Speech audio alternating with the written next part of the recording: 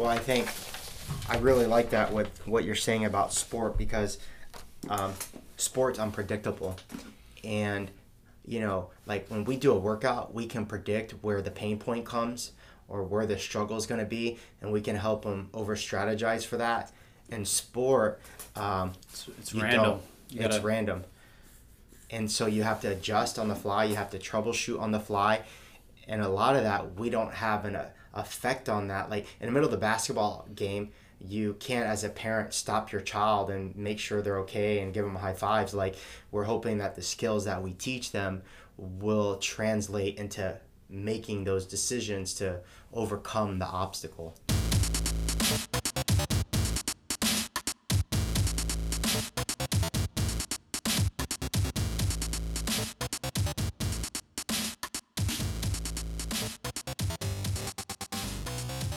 Yeah, it's like you're trying to get prepared enough for the unknowable, but you're going into that sport knowing that it could be random, but you're going to rely on all the work you put in advance to kind of get you through that situation, even though it's not so specific on what you train for, Yeah.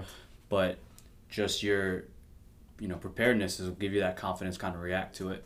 And if it's not, then like come back to the drawing board. It's not right that he says you either win or you learn. So like if we come out of it and we let our emotions get to us in that game, then we should be humble enough to self-reflect on that moment of weakness and hope that we can catch that next time so it doesn't affect us again and again, right? Because the goal is to find weakness and improve on it. It's not like to always be perfect, right?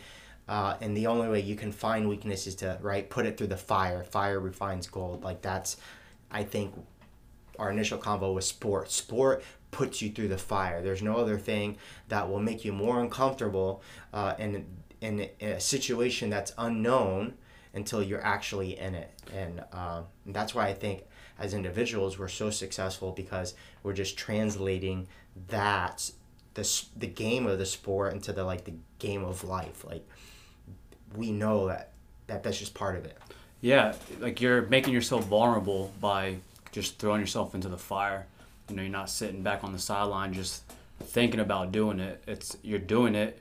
Who cares if you mess up or you choke? Then it's back to the drawing board to prepare for next time of not making that same mistake.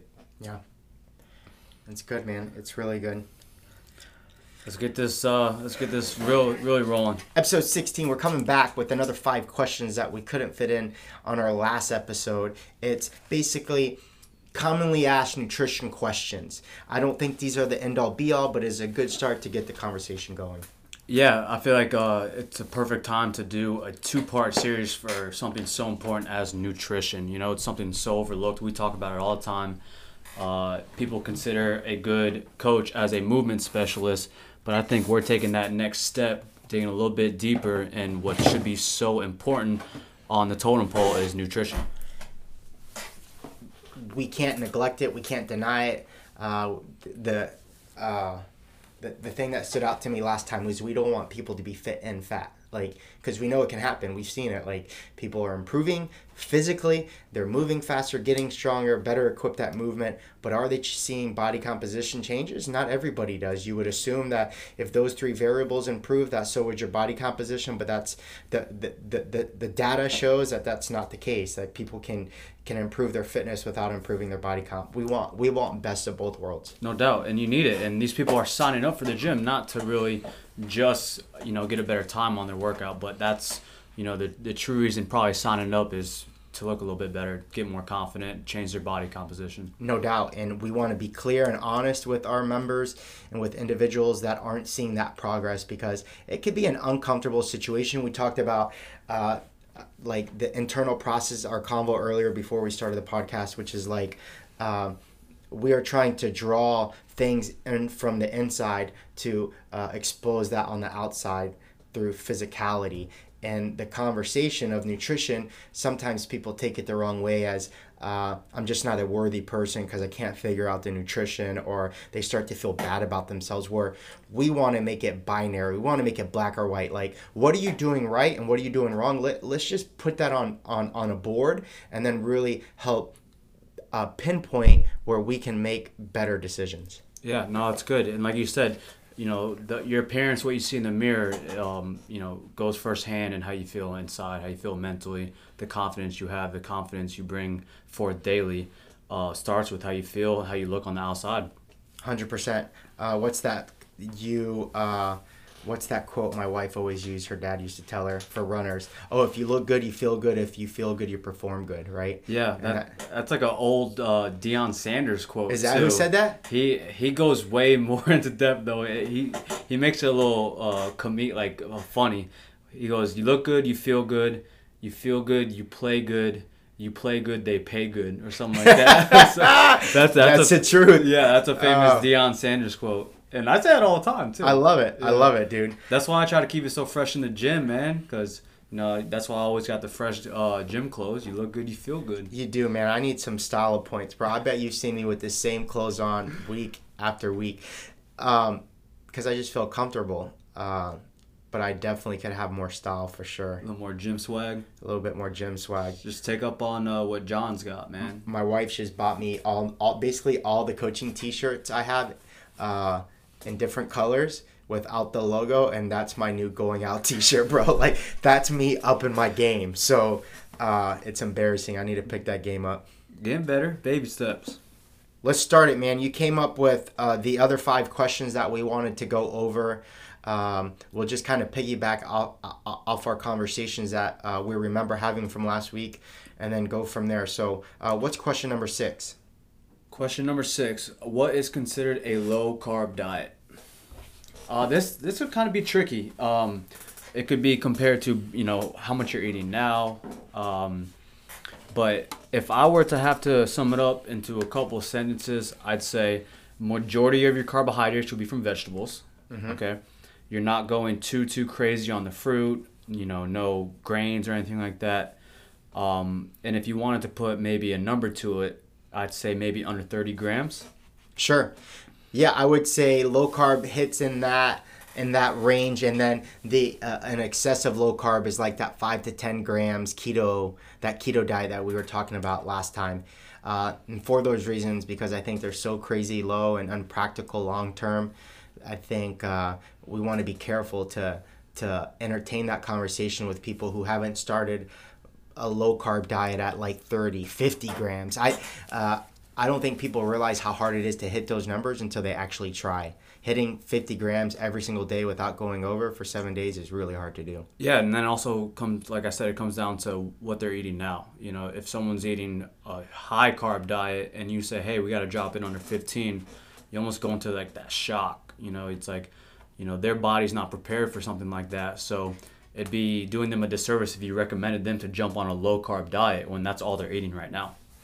I agree. There's a saying that the founder right now is saying off of out of CrossFit, and he says the best way to improve your health is to get off the couch and get off the carbs.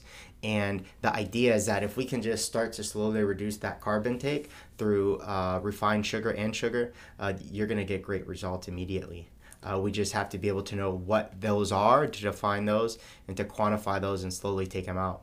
Yeah, and then you just got to understand it. It's not sustainable to do that, something like that long term. Be on a super, super low diet long term isn't going to work. You can only sustain a super low carb diet for so long until it starts either affecting your performance, till your body starts adapting to it where you're not really getting any more results. It's not sustainable.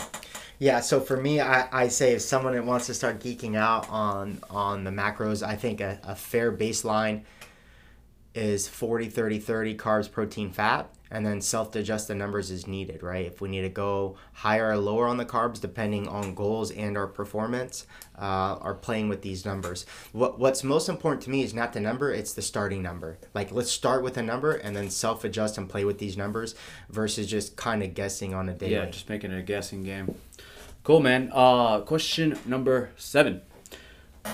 This is gonna be a good one, man. We could probably rant on about this for a while. Should I have a cheat meal or should I have a cheat day? So, why is somebody asking? So, we identify someone on a cheat is consistently eating 80-90%. I've quoted you at 99% at some of your best days. Why have a cheat day or meal in the first place? That's the first question. Yeah, no, it's good. It's basically like, did you earn a cheat meal? You Right. know, it's like, whenever an athlete asks me, hey, can I have a cheat meal this weekend? I mean, if it's harsh or not, I don't know, but I say, did you deserve a cheat meal? That's Right. what I'll say. Do you deserve a cheat meal? And I've gotten laughed at a little bit because I'm being too hard on on the athletes. But it's like, really, do you deserve it? Did you, get your 3 to 5 workouts in this week? Where you're eating, good, clean food all throughout the week. Did you earn it? And then what I always kind of recommend too is save a cheat meal to like a gathering, like a family gathering, a social gathering. To move that social pressure as well. Exactly. It's really good. Because, life happens and you want to enjoy life. That's why we're doing this in the first place. So if you kind of let your diet consume you, and you don't have you could call it a diet break as a cheat meal or cheat day. But, it just comes down to like, do you deserve it? Should you have it? Yeah, that's powerful. I'm thinking of 2 examples, same scenarios from 2 different people. Somebody who's actually earned a cheat meal. It's Friday night. They're hanging out with their buddies. They have a cheat meal and they're rewarded for it. If anything, they feel great for having that because it's well earned. And then you have the other guy, the gentleman, let's just use the guy as the example, who doesn't track, who doesn't work out consistently, and has that same meal. I can guarantee most often they feel guilty for that meal No doubt. than the other person who felt rewarded for the same exact meal. Yeah. No, that's perfect scenario there. It comes down to that state of mind that this cheat meal is going to give to you. If you're going to feel a guilty feeling from it, you probably shouldn't have had it. But if you're like, hey, you know what, I'm so happy with my progress. I'm going to earn this. I'm going to enjoy myself. It's been a long time coming. You eat the cheat meal, go for it. Go for it every time. Now, so cheat meal, cheat day. I just think that for people that are using this from a dietary perspective who's earned it, it's much easier to come back off a cheat meal than it is for an entire cheat day. I think physiologically, it's much faster to come back from just one cheat meal versus a cheat day. I think you digest better. I think you remove this feeling. The thing that I say with diets is the hardest thing to overcome initially is decision fatigue. Is that when you're not used to being on a diet and restricting what you can or can't eat, you constantly have to tell yourself that you shouldn't be eating certain things or that you are currently removing those food groups because of the sake of the diet and the weight loss program. It takes a lot of decision making on a daily basis to do so. So the cheat meal, knowing the day and the time and what you're going to have, removes all that and just gives you like a reset almost from this decision fatigue that you're constantly going through the first, 4 to 8 weeks. Yeah, no, we're definitely on the same page with that. And you'd be so surprised how far back a cheat day can set you. It could jeopardize the entire week you put in of hard work and clean eating if you just binge eat for a day. And then, you turn that into a cheat day, then it's turned into a cheat weekend. You're going all day Saturday, then it's going to flow into Sunday. Hey, I went pretty crazy yesterday, I'm just going to keep it going. I'll start back up Monday. And then chances are if you eat like shit all weekend, your Monday workout's going to feel like shit. So you're going from, just a possibility of one cheat meal, get back on track, to a cheat day Saturday, turn into a cheat weekend, turning into you feeling sluggish the next day, you sleeping in because you ate all this bullshit food. Mm-hmm. It derails you. It could derail you, big time. And my biggest recommendation for people that don't track, who tend to lose it on the weekends, is to ensure that if to be able to keep them a little bit on point is to track on the weekends. If you do nothing more than track Saturday and Sunday, it will help you make better decisions when it comes to cheat meals, because once you see those numbers, you become a little bit more reluctant from over consuming too much. Yeah, no doubt. And then you're planning accordingly. You're planning accordingly on what this cheat meal is going to do for you, when you're going to eat it. And I mean, like you said, the decision making, you know, it helps with that. It kind of just takes that pressure off of you to eat clean and you to make up your mind what you're gonna eat and just basically enjoy yourself. Yeah. You know, a cheat meal will keep you on your diet long term. It will make your diet sustainable. It'll because it's people that go super strict long periods of time And then they lose it. And then just one bite of something, it's like diet's out the window. You know, I missed this for so long, I'm not gonna go back. And the beauty, I think, the conversations that, you know, I like to have is to set that cheat meal from the first week, because those first couple weeks are the hardest. So we could say, hey, let's decide when your cheat meal is going to be, because that helps them direct focus on when that cheat meal is going to be versus that moment of weakness that comes randomly that turns into 2 moments of weakness and 3 moments of weakness. So I think we agree to one cheat meal, and if not, predetermined. Yeah, just come up with a strategy, and you can kind of time it out around type of workout too. You know, maybe do your cheat meal Saturday, Sunday, come in, get a hard, intense workout, try to burn it off. You know, you could kind of look at, you know, fueling your workout with, you know, a large amount of food or something like that. Yeah.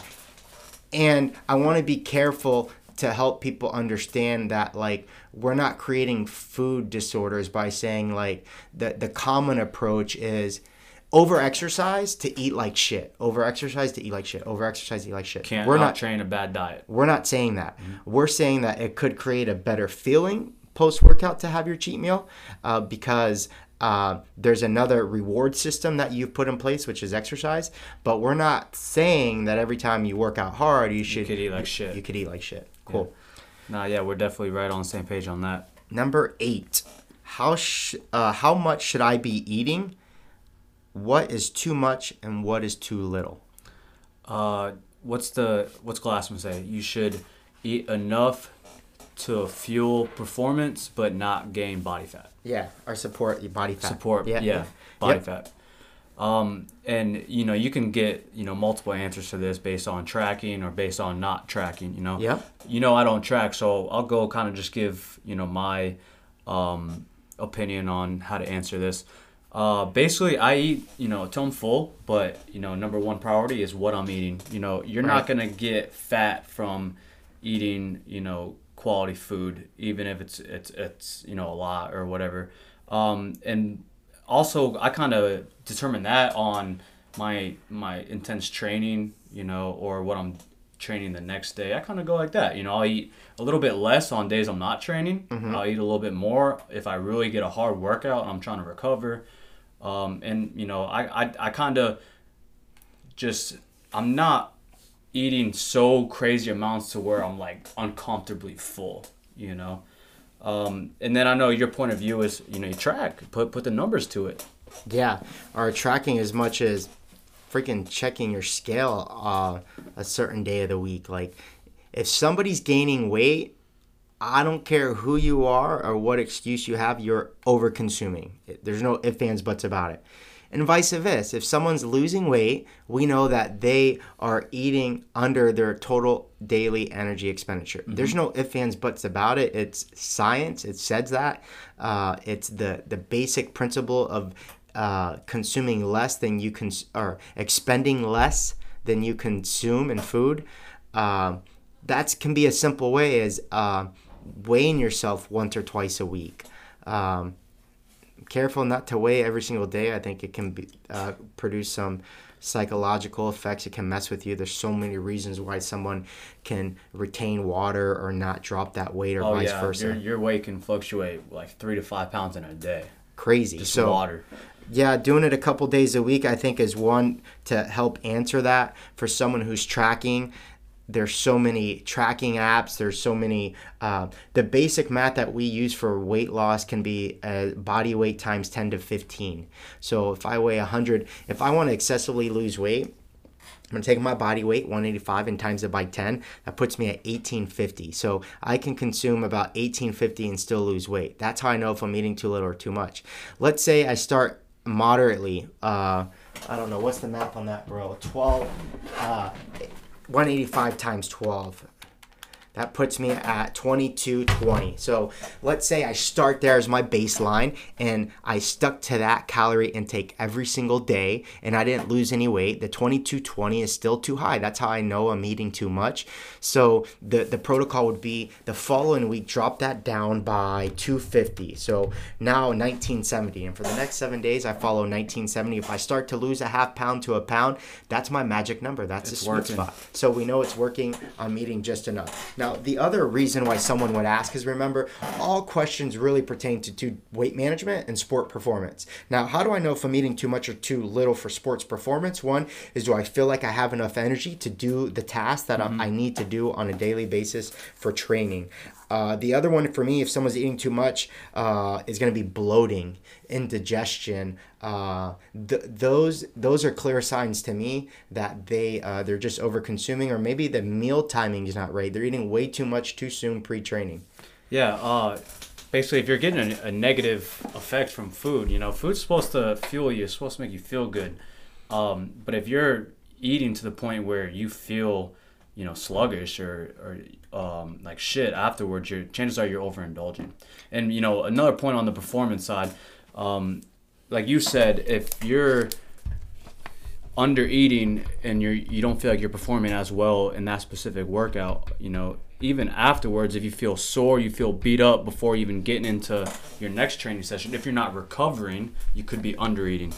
So not just on the performance aspect, but the recovery aspect as well.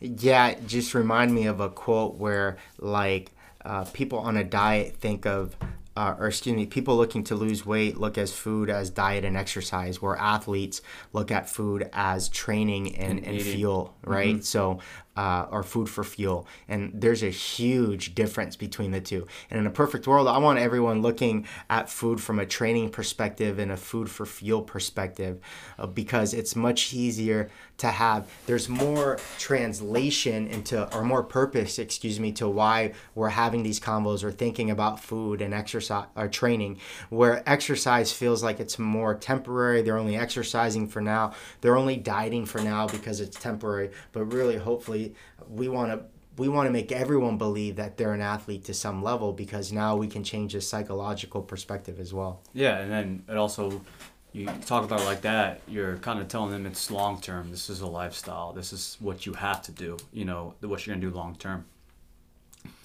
Cool, man. Let's roll right into the next one. This could kind of go, right along to our previous point. How many meals should I eat in a day? Why are you asking? It depends. All right. My biggest go-to on how to answer that one is, what is your schedule like? Practicality. I like that. If you're working crazy hours, when do you have time to eat? When can you eat consistently? And whether you have to food prep in advance or whatever the case may be. But obviously, there's definitely not one size fits all on the quantity of meals you're eating in a day. Yeah, I think most often people miss breakfast just because they're not hungry, or they get up last minute to go to work or train. So they indirectly fast, right? We talked about this, that most people fast and they don't even know it. So at something like that, they might only consume 2 meals a day, right? And it works for them. Some people, missing that breakfast is the worst thing they can do, because those are the people that overindulge, right? They overconsume way too much on their third meal of the day, which is 9-10 o'clock at night. And so those people I'm a little bit more careful with, suggesting the 2 meals as well. I think more athletes with more training, they're eating a lot more meals, because they're consuming, right, food for fuel. So they're thinking, what can I eat to fuel my training, and then what can I eat as food to fuel my recovery? And so they're just consuming more.